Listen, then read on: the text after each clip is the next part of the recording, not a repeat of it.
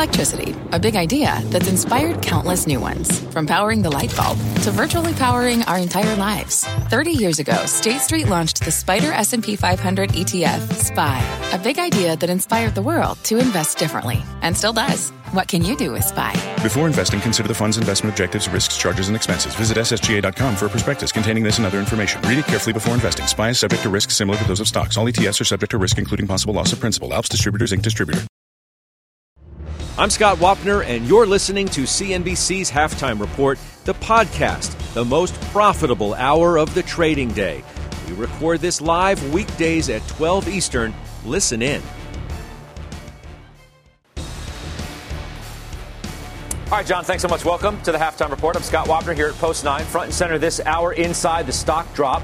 How long it lasts, which names are most at risk, and when do you step in and buy? That is the big question. The investment committee making all sorts of interesting moves today. We'll reveal them and, of course, debate where your money is going to work best in the weeks ahead. Joining me for the hour today, Shannon Saccocia, the Chief Investment Officer at Boston Private Wealth. Carrie Firestone is CEO of Aureus Asset Management. Josh Brown, Pete Najarian here as well on this Friday. It's nice to see everybody. Take a look at the major averages. They've been under pressure all morning long. The Dow now down about 400, was down more than 500. You have some seasonality at play for sure.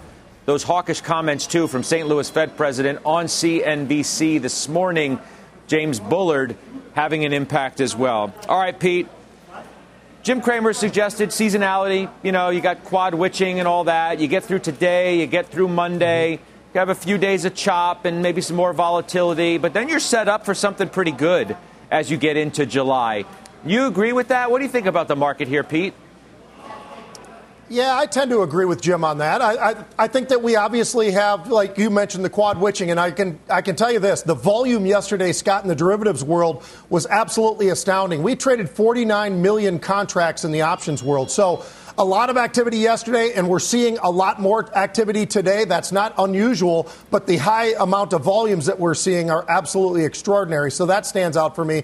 But I can tell you this, I think Jim has a point there. I think there are a lot of parts of the market that are navigating this very, very well, but we are facing exactly what the Fed has been talking about as well, which is this inflationary issue. And yes, we've seen some comeback in lumber. We've seen some comeback in some of these different commodities themselves, but it's still there, and there still is the labor issues as well. And I think the combination of all of that will start to work its way out as we get later into summer and into the fall. So to Jim's point, I think looking forward, I think there are a lot of positives, but there are certain aspects of the market that are getting hit, and the financials being one of them. It's one of my favorite sectors, but it's definitely backed off. The entire month of June so far has been very, very dismal for most of the financials, but I think there are other parts of the market that are making up for it. Old tech, and when I say old tech, I truly mean old tech. I'm talking about names like Salesforce, and go back to Cisco, and look at Apple, and look at Microsoft. Those kinds of names really have taken, I think, the wheel once again, and I think those are the names that are going to lead us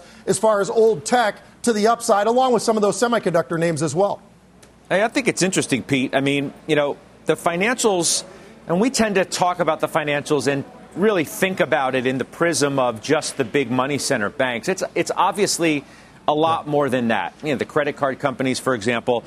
You're stepping in today and buying calls in Capital One, and you're buying some Wells Fargo calls. You already own shares in both of those companies. What's the statement there about the financials, which have been, as you said, ugly this week? Yep. Yeah, it's been a really rough June for them, but I think that, you know what, just like it was when everybody, and I listen to people time and time again on this show tell me how bad things are for Apple.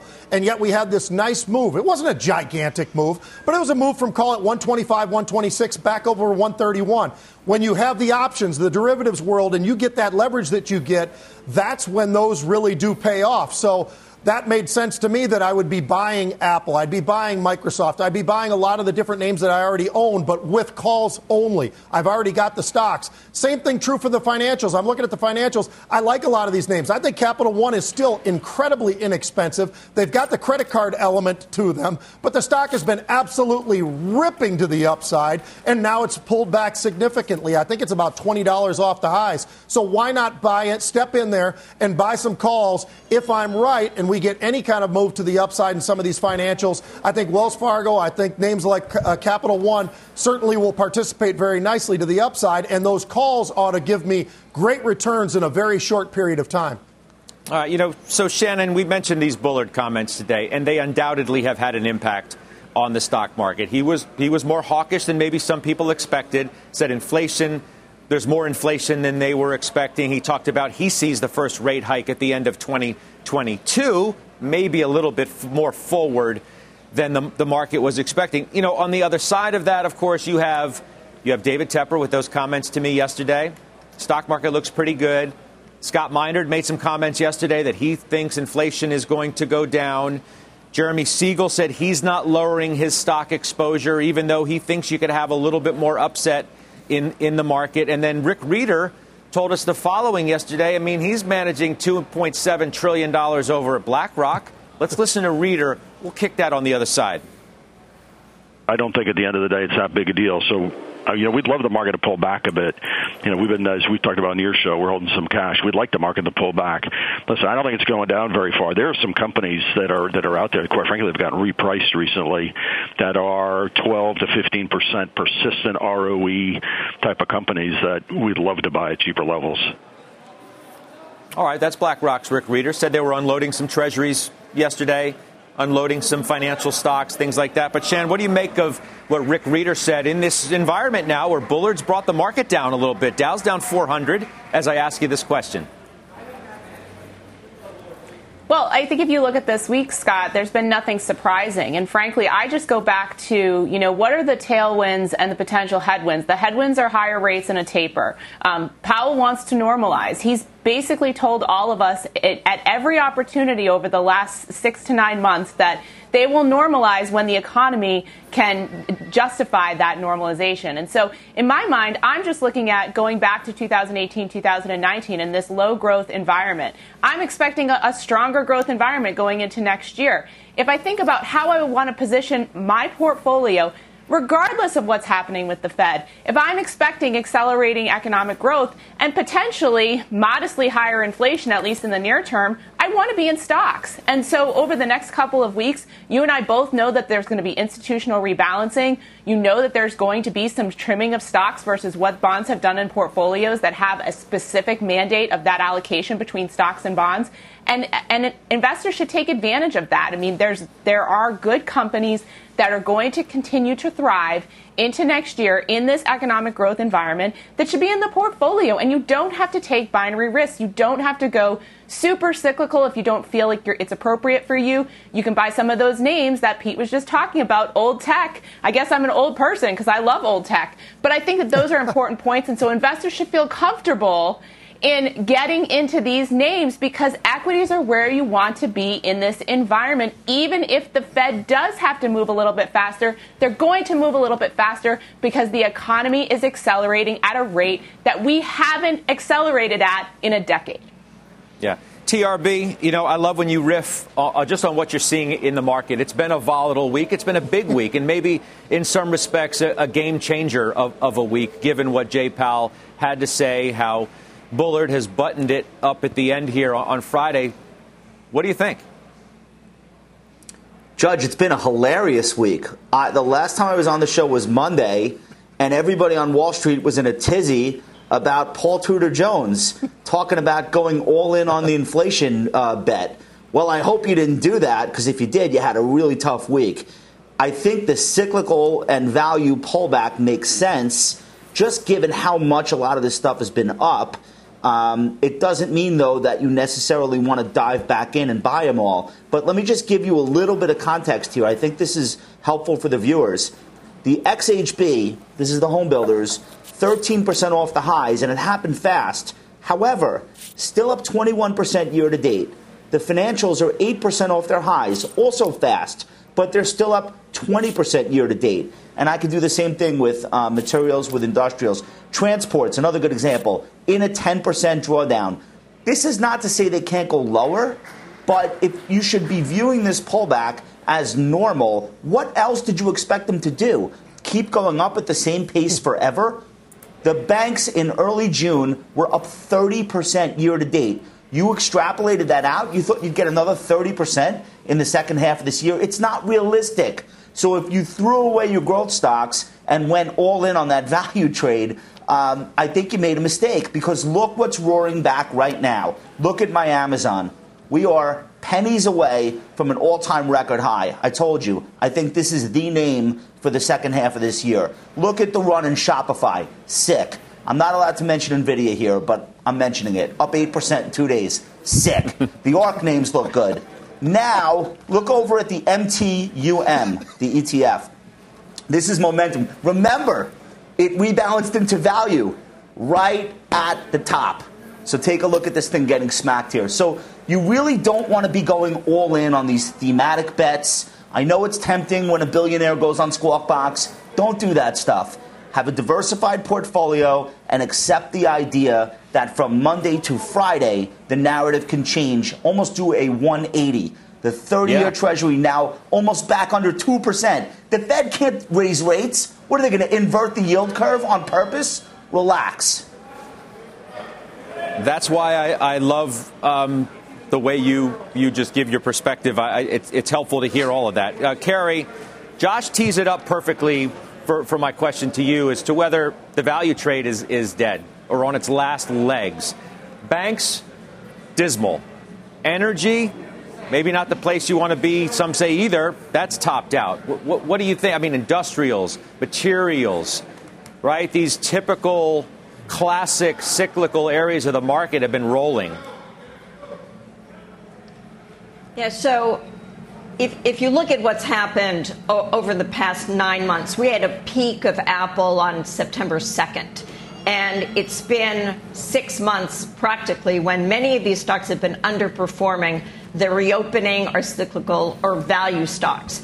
And that's quite a while. That's a lifetime in the age of trading and fast money. But in fact, if you held on to the Amazon, Microsoft, Facebook, Google, what we've seen is those stocks kind of bottom plateaued out for this cycle, and they've started to come back very nicely. Now, it doesn't mean that you get rid of the others. As Josh said, markets sort of move around, and having a bet all on one side of the market or the other is a mistake. If you show this chart, I have a table that Vinny put together. It's about what's been happening year to date and for the last month. This is the best performing stocks, best performing 5 stocks in the top of the S&P, the biggest weight names, the 30 largest companies. And you can see that for the year to date, it was dominated by energy and financials. I know it looks like Miss Piggy. Vinny, I hope that's not supposed to be me giving a class in finance. But if you look at the year to date numbers for the top stocks, those are all technology or digital players. There's been, in the last month, this enormous shift back to growth, away from value and reopening. We can only reopen once. We're reopened now. So that ship has sailed. It doesn't mean all those stocks are ones you don't want to own. We own American Express. It hasn't even begun to see business travel yet. Visa, cross-border trade. I mean, that's a lot of business for companies that are beginning now to see the benefit, and those stocks have underperformed. But the big momentum is with the growth stocks, the biggest growth stocks with sustainable earnings, 20% a year, some of them over the next several years, versus 8 to 10% for the S&P. So I think you have to own them, but deciding to trade all out of one into another is not the way people who are investors should think and act. There is a legitimate question, though, Pete, as to whether the value trade is on fumes, to say the least. I mean, if you look at, let's say, between the chemical names and the industrial names, marquee names in all of these spaces over the past week, Sherwin-Williams, talked about on this show and owned numerous times, down 3%. Freeport's down 14.5%. Dow Chemical is down 8.5%. PPG is down 5%. DuPont 7%. United Rentals down 6%. Honeywell down 5%. Union Pacific down 2.5%. GE's down 6%. Whereas I look at the growth trade, I've got Apple up 2.5%. It was north of 130 and change, so it had gotten finally out of the 120s. Microsoft's up a percent. Amazon, to Josh's point earlier, is up 4. I mean, is this a lasting trend change now? Well, I think that it's this healthy rotation that we've been talking about for most of the year, though, Scott. I mean, honestly, we've been bringing this up time and time again. And when I say rotation, you know me, I'm not really the guy who talks about value, quote unquote, stocks. I think there are stocks out there where you've got incredible growth, of course, and you look at the old tech and you look at semiconductors and you look at that sort of area there that we probably view as that area of much more on the growth side. But I tell you what, I think there are quality names out there as well that maybe don't have the same kind of fuel to go to the upside like we see in some of these other names, but they can actually move dramatically fast. I mean, when you look at what has happened this year, for instance, with the Freeport Mac or some of those energy names like an Occidental, whatever names that you want to bring up in different categories that really do have some spring load to them that have been really moving to the upside. I think that this offers another opportunity. I look at some of these names like a Freeport, like a U.S. Steel, that have definitely come off of some of those highs, and they're significantly off of their highs. And I think it's starting to get to that area again for me where I'm starting to reevaluate and say, hey, look, these could begin to get that move to the upside again, especially when the president's talking about infrastructure and everything else. I think that there are reasons why some of these are taking that pause and that pullback, but that doesn't mean that it's done and they're done for the year. I still think that there's a possibility that we get some nice movement out of some of those names that were loved and not so much so now. You have some pretty, decent exposure, by the way, Pete, in the energy patch. You own Occidental. You trimmed a little today, worth noting. But, Chevron shares you own, Kinder Morgan shares you own, Apache calls, Baker Hughes calls, SLB, Schlumberger calls, Exxon calls. Are you at all worried that, some of these trades have tapped themselves out? No. And the reason I say that is this. I know that this move has been dramatic, and we talk about going back to November, $36 for crude. Now you talk about $72 just the other day. Then we pulled back underneath 70. But I think that we're still sitting in a position now, Scott, in my opinion at least, in the energy space where 2 steps forward, 1 step back. And that's what we've been doing a little bit. We've had some bumps along the way. It's not been a straight up trajectory for these energy names. But you look at specifically those beta names that I talk about all the time, the XOP, and you look at the Devons and the Schlumbergers and the Apaches and all those kinds of names. I'll tell you what, they have had those pullbacks, and yet they seem to strike and go a little bit higher. I still think crude has room to the upside. I don't think we're done at 72. I actually think we're going to see 75 to 80 in the not too distant future. Then I'm going to start to probably peel back a little bit. But until then, I do think there's a little bit more room for crude to move to the upside. Shan, EOG and Valero are the stocks that you own. You sold Chevron maybe 6 months or so ago. What's your view on this trade?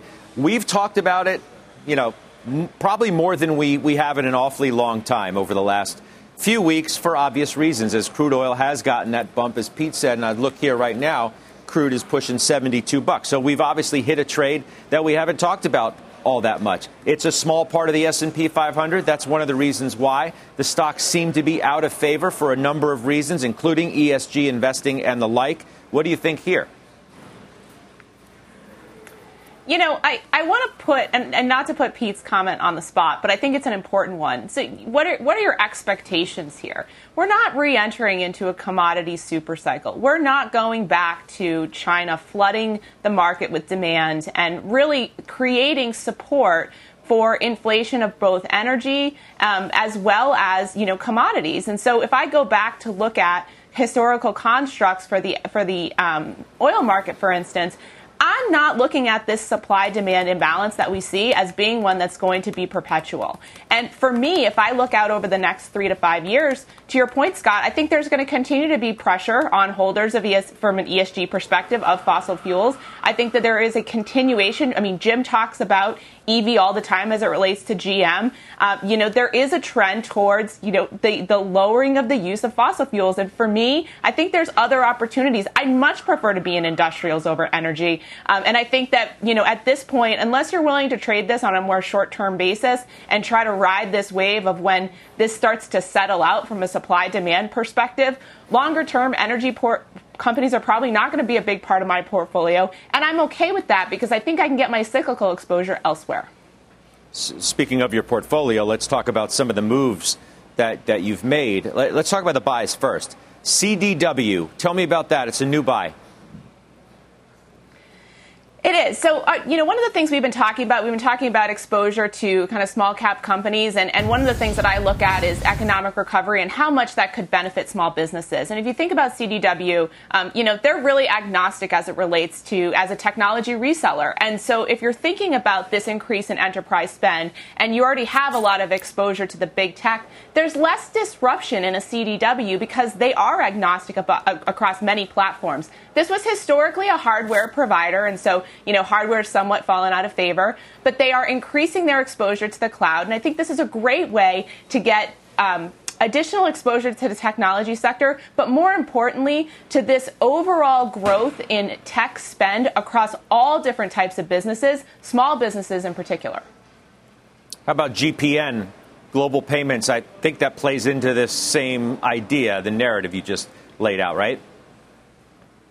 Absolutely. So if you think about Global Payments, we're pretty entrenched here. There's nothing new here with electronic payments in the U.S. And, somewhere between, kind of the big end, and there's a couple of providers there, and the small end represented by companies like Square, there is an opportunity for, a global payments provider. There's been a lot of acquisition, a lot of merger consolidation in this industry. There was a, big purchase by GPN last year in a merger. And so we think they're well positioned to continue. But again, this is thematic. This is the rise of the small business, the rebirth of the small business. And how do you play that? Not just by buying small cap stocks, but by also, some of these providers of services to small cap companies and to small businesses in our communities. You sold ADP. Why? It's expensive.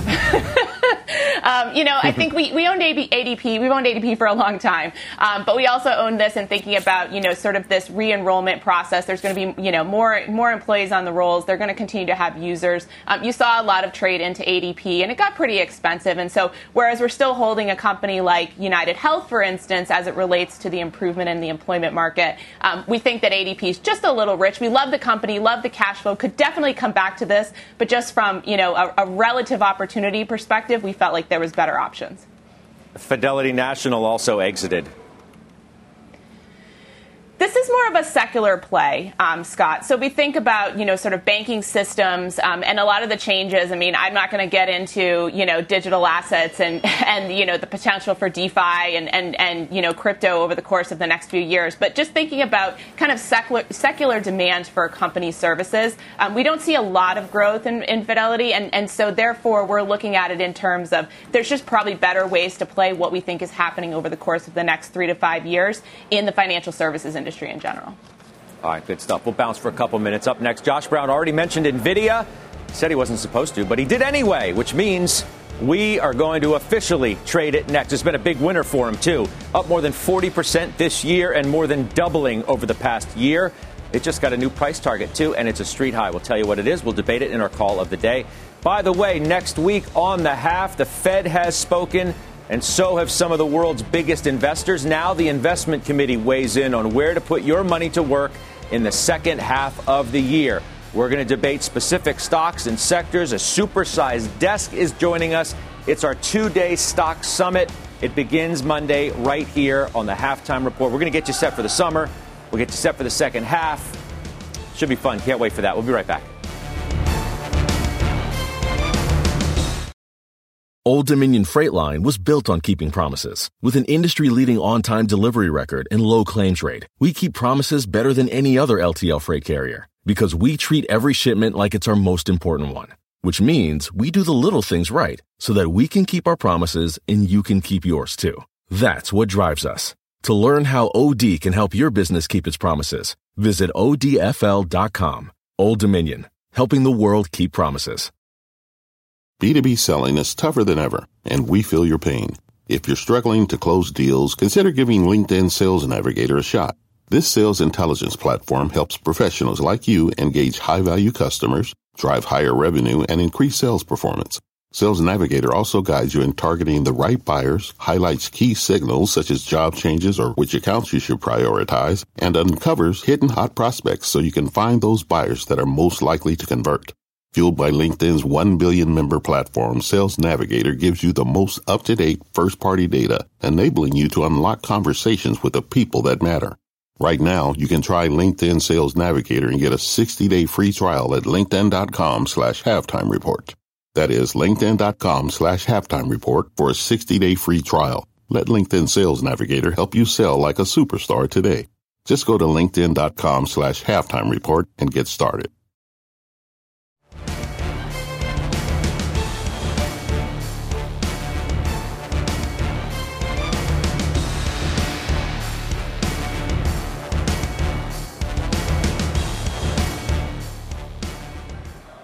Take a look at shares of NVIDIA today, hitting a new all-time high once again, also getting a new street high price target. At Bank of America, they see the stock reaching $900 per share, up 20% from here. Nice lift for those shares today, $770, up 3.3%. Josh Brown loves this name. Yeah, I think what B of A is doing really well in this report is highlighting the absolute invasion that NVIDIA is pulling off at the data center. And really, a lot of people have historically thought of this stock as GPUs, like video games and crypto mining. But it is so much bigger than that. They made an acquisition of a company called Mellanox. They've been collaborating with ARM. They'll probably end up closing an acquisition of ARM. And what they've been able to do is penetrate data center servers with GPU chips. But that's only 5% penetration. And B of A is saying that could go to 30% over the next few years, which would imply a triple in data center sales for NVIDIA. It could be a $30 billion business. So this is just one more thing to add onto the pile in addition to all the stuff I've been talking about for 6 years with AI and with autonomous driving and on and on and on, not to rehash the whole litany. But the bigger lesson here, Judge, that I think is really helpful to our viewers, one of the worst mistakes you can make as a new trader coming into this business is to think that you always need to have a new idea and to think that every day you should be trading a new stock. Sometimes your oldest ideas, if you can stick with them, are way better than constantly generating new ideas. And so I have a 1,200% gain in this stock. I could never have that if I were waking up every day being like, all right, what else should I do? Or should I take a profit here and maybe hope to get back in lower? Like, if you have investment ideas that are still valid and, in fact, growing more valid as time goes by, sticking with them is way more profitable than trying to be cute or clever or outthinking other people and dancing in and out. This is a way better approach to investing. And in fact, when you're up 1,000% plus in something, it offsets a whole lot of things that you were down 10 or 20% you changed your mind on. So not every stock is going to be a long-term hold for you, but the ones that earn a place in your long-term portfolio, you have to tend to them and keep focused on them and not always be tempted to get out of them to do the next thing. The next thing is rarely going to be as good if you know what you're doing. It's funny you say that because I wanted to bring up with you a point earlier. We didn't get to it. We're going to get to it now. I'm looking at CrowdStrike, right? It's up today on a decidedly down day. It's the next NVIDIA. It's, $8 or so. Yeah, $8 or so off of its high. And when our producers asked you in preparation for the program today, hey, what do you have new? Are you buying anything new? You're like, I don't need to buy anything new when my stocks, my growth stocks, like the NVIDIAs of the world, or this one in particular, CrowdStrike, continue to hit new highs and do well even in a down tape. And it speaks to exactly what you're talking about right now. Listen, they slaughtered a lot of these growth software names in late February and through March and April. That's a requirement. You have to be able to live through that. I can show you how many 30% drawdowns I've lived through NVIDIA since 2015. It's not pleasant. You have to be able to, and the reason why you live through them is because you understand that bigger picture, you're in a secular growth story that's got almost no competition. That's what's going on with NVIDIA right now. They own AI. Their platform is unassailable, and I think that's where ultimately things are going to go with CrowdStrike. And that stock, as we're talking, is making a new all-time record high. Okay? So I've been screaming about the stock since $1.20.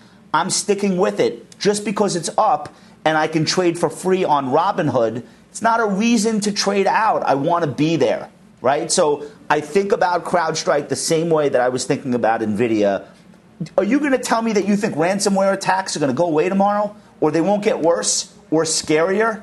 If you tell me that with conviction, okay, I'll take a profit. But I don't think you can. And in fact, this might be as big of an issue for America in the next 10 years as climate change is, and as much money having to be thrown at this problem. So this is another secular grow I want to stay long. I want to stay long NVIDIA. These companies are changing the world, and I'm not going to change my mind about them just because I'm up 20, 30%, 100% even. So that's the way that I think about investing in individual names away from my broader portfolio. Yeah, Crowd's at a high of the day, as you see there, as we said on a decidedly down tape. It's not all that $5 or so away from its 52-week. Pete, going back to NVIDIA, I mean, you've traded it in the past, I think. I don't think you own it now. I know you like it. Chips are moving again, too. Yep. Absolutely they are. And to, I think Josh really lays out a really good plan because he's talking about the investment side. There's also the trading side of things, right? And when I look at the trading side of NVIDIA, because I have not been that long-term investor that Josh is talking about, I've had other names that I've chosen over the years, whether it's Apple or Target or whatever it might be. But when I look at NVIDIA, there are a lot of traders involved in this stock. And what I mean by that, Scott, is on June 2nd, we had buyers of calls that were going to expire within days. On June 5th, same thing. On June 4th, rather, the same thing. June 7th, the same thing. And they were buying right at the strike, but they were not buying time at all. And they were right. They were right when the stock was trading 660, when it was trading 700, and when it was trading even higher than that. So we've seen a lot of option paper that's come into this name. It's been a great trading vehicle for us as traders in the options world. But, I totally agree with what Josh is saying, which is there are investments out there and you are going to have some pitfalls. And I go back to Apple and I think, well, I've owned this thing forever, literally since the 1990s. And this is a stock where we lost, obviously, the man who created the entire company. We had a lot of fits and starts along the way. A lot of people who didn't really like what was happening with Tim Cook early on. And yet that stock has done nothing but grow and do better and go into different areas of the marketplace than they ever expected probably to be. And they've just continued to be this animal that they are. So I think there are distinguishing facts between whether or not you're investing in a stock or trading in a stock. And I've traded a lot in the semiconductor space. That's been a great activity area. AMD just yesterday, they were buying the 82 strike calls, and before you know it, the stock's trading 85. Those options went from 70 cents up to $3 plus. So it gives you just a great opportunity right in front of the face, like, AMD, do I want it long term? I'm not so sure that I do, but I can understand the people who want to be there. But I will trade it. I'll trade NVIDIA, and I'll trade a lot of these other names as well because the opportunities are there in front of us. All right. Good stuff, Pete. Appreciate that very much. Let's get the headlines now with Rahel Solomon. Hi, Rahel. Scott, here's your CNBC News update at this hour. Apparently, what's old is new again. The head of the EPA is reinstating one of two key advisory committees that he dismantled earlier this year. He said that advisors appointed under former President Trump were overly friendly to business. Forecasters say that heavy rains and flooding will hit portions of the Gulf Coast later today. Tropical storm warnings are in effect for parts of Louisiana, Mississippi, Alabama, and Florida. Some areas may get up to 12 inches of rain by the end of the weekend. And tonight on the news, the latest storm track and more on the heat wave that's been baking the western part of the country. In North Carolina, rescue teams are searching again for two people from a group that went over a dam. 3 people died. 4 others suffered non-life-threatening injuries. The incident happened Wednesday night, but officials didn't receive a 911 call until yesterday afternoon. And in the West Bank and Jerusalem, renewed clashes between Palestinian protesters and Israeli forces. Palestinian media reporting at least 47 people injured. Hundreds gathered to protest against an Israeli settlement. You're now up to date. Scott, I'll send it back to you. All right, good weekend to you, Rahel. Thanks so much. Stay with us. Pete's latest trades in unusual activity coming up next right here on The Hap. And as a reminder, you can always watch or listen to us live on the go on the CNBC app. We're back right after this. What does it mean to be rich? Maybe it's less about reaching a magic number and more about discovering the magic in life. At Edward Jones, our dedicated financial advisors are the people you can count on for financial strategies that help support a life you love. Because the key to being rich is knowing what counts. Learn more about our comprehensive approach to planning at edwardjones.com/findyourrich. Edward Jones, member SIPC. Let's hit another stock that's up on a down day. Right there, Twilio's up 2.5%. It's a Kerry stock, and maybe, Kerry, you feel the exact same way that Josh articulated his feelings about CrowdStrike and NVIDIA with this one. What do you think? Yeah, so just like we're not through with ransomware, we are not through with getting notifications about everything from when you can go pick up your dog at the vet to when you can go into your dentist. I mean, there are notifications galore. It used to be Uber, Lyft, and airlines, and that was what Twilio was the backbone of all of that communication to clients. And now it's just everything. And that's a mushrooming category. And in terms of software, they're at the lead, and we think the stock is fantastic, even though it's gone up a ton, then it came down, and now it's going on a run again. I'd like to say that apropos of what the stocks are doing that are in this sort of fast growth part of the market that took a big hit from mid-February until recently. I think that because the Fed's message was relatively benign, that investors who had been shying away from these stocks because of the fear of inflation and higher interest rates, which means you have to use a higher discount rate when you do a valuation of, what this stock is worth that isn't going to earn money for a few years, they feel relieved. And just as investors came back to the large cap growth technology social media companies, they've now felt able to go back and take a little bit more of a bite of risk and increase their risk appetite. And you're seeing that with, all of the cloud companies, Cloudflare, CrowdStrike, Twilio, Peloton, another name we own, they're all up today. The Nasdaq is down 0.5%. The Dow is down, 1.1. So that I think is what's going on. But we like Twilio very much here. I get it. I'm looking at another one. Adobe's up 2%. Shannon's actually going to weigh in on that one, too, following their quarter. That's coming up. But, Pete, you have unusual activity right now, right?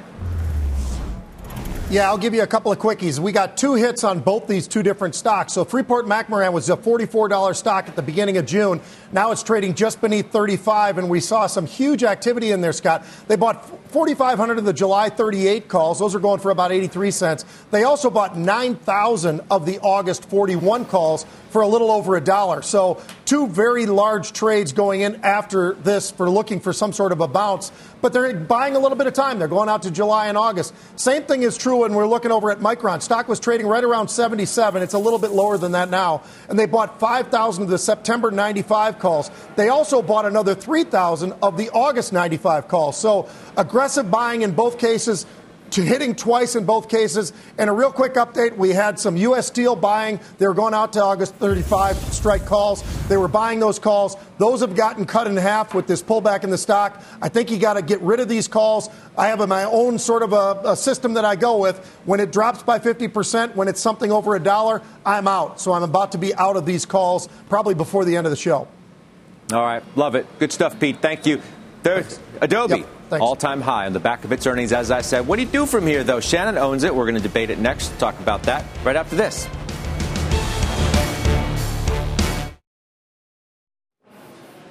Hey, what a day for Adobe. New record high today. They posted strong Q2 results. Shan, you own it. What's the trade here now? Keep riding it? Take some profits.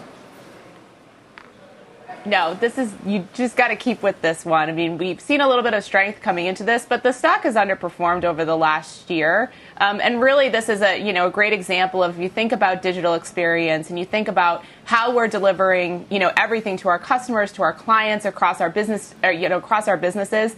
I just feel like if you see this growth in both digital media and both digital experience, although they didn't raise the guidance for fiscal year, I definitely see that coming, especially if they continue the strength that we've seen. The fourth quarter is typically the strongest for this stock. And so I think now would be a great time to initiate a position and kind of ride it through the second half of the year, which should continue to be strong. There's some great comments by the CEO on Tech Check earlier today, and very excited about them getting some of their workforce back into the office because they talked about the importance of collaboration. This was a great report.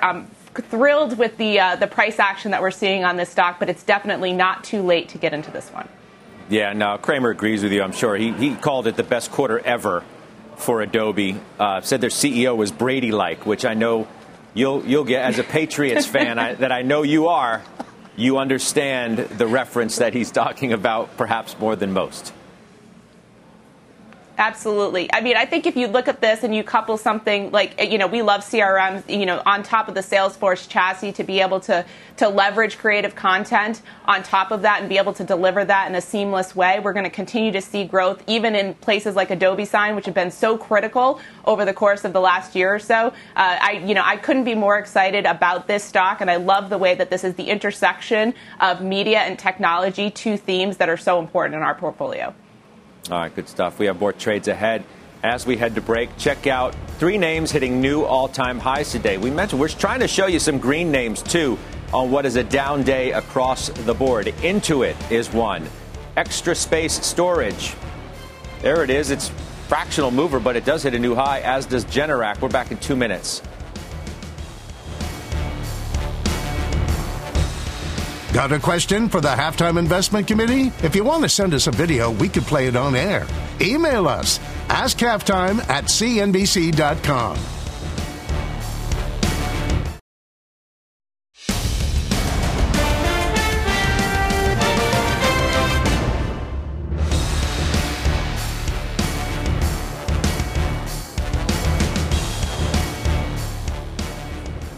Juneteenth, a commemoration marking slavery's end, is now a federal holiday. President Biden signing the bill into law, making it the first new national holiday since Martin Luther King Day was established back in 1983.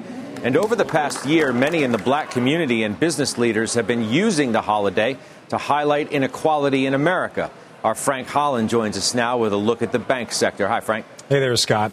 Well, black banks have gained an additional $1.5 billion in lending power since the death of George Floyd, created by a $150 million increase in equity capital generated by large financial institutions investing in them, as well as higher deposits. Those banks, they offer more than 85% of their loans to black homeowners and black business owners, according to the National Black Bank Foundation, really highlighting the socioeconomic impact of black banks.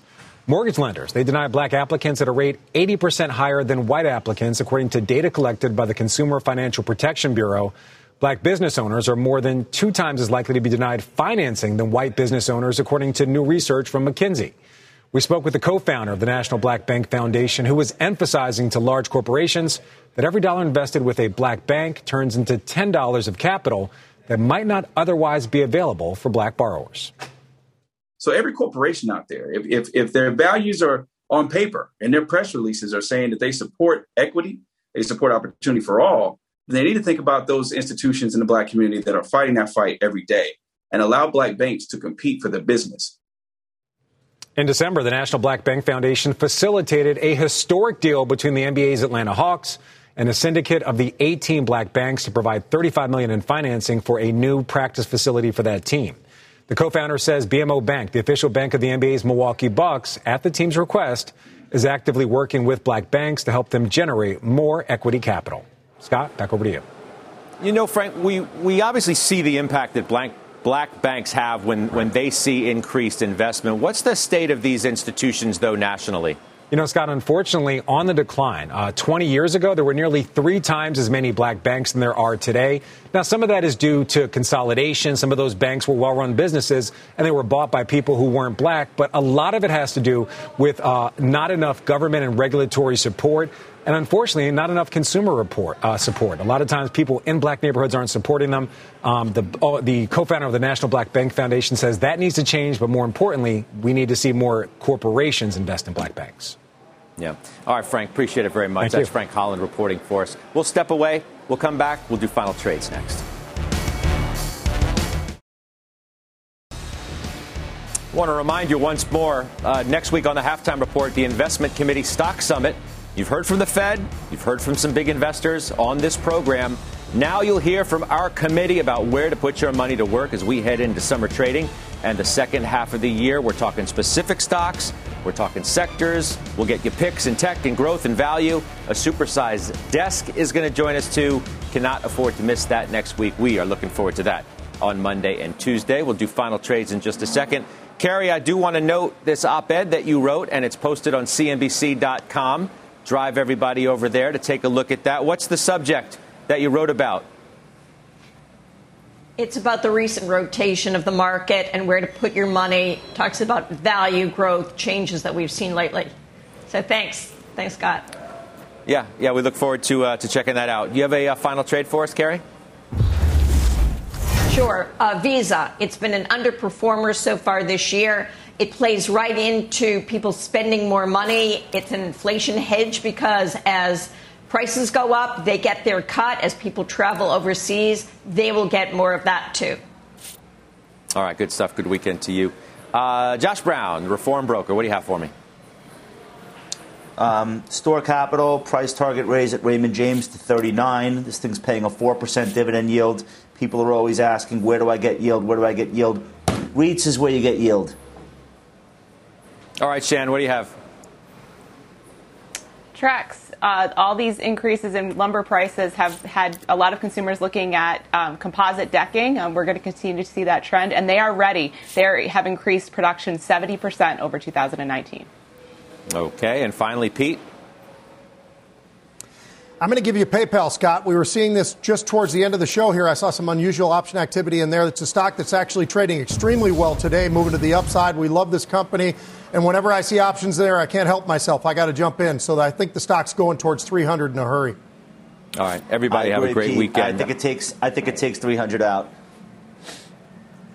Nice. Let me take you out. Let me take you guys out of today's program. I'm just looking over at the Dow. Dow's down about 440. So we're going out with a bit of a whimper, at least at this very moment. St. Louis Fed President Bullard, a little more hawkish than perhaps the market was expecting. Stocks really took a down leg after that. We'll see how it goes over the next couple of hours. Have a great weekend. The exchanges now. You've been listening to CNBC's Halftime Report, the podcast.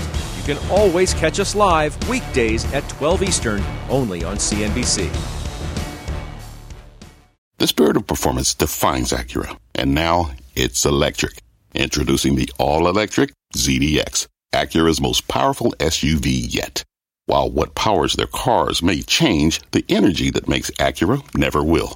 Crafted using the same formula that brought them electrified supercars and multiple IMSA championships, the ZDX has track-tested performance that packs an energy all its own.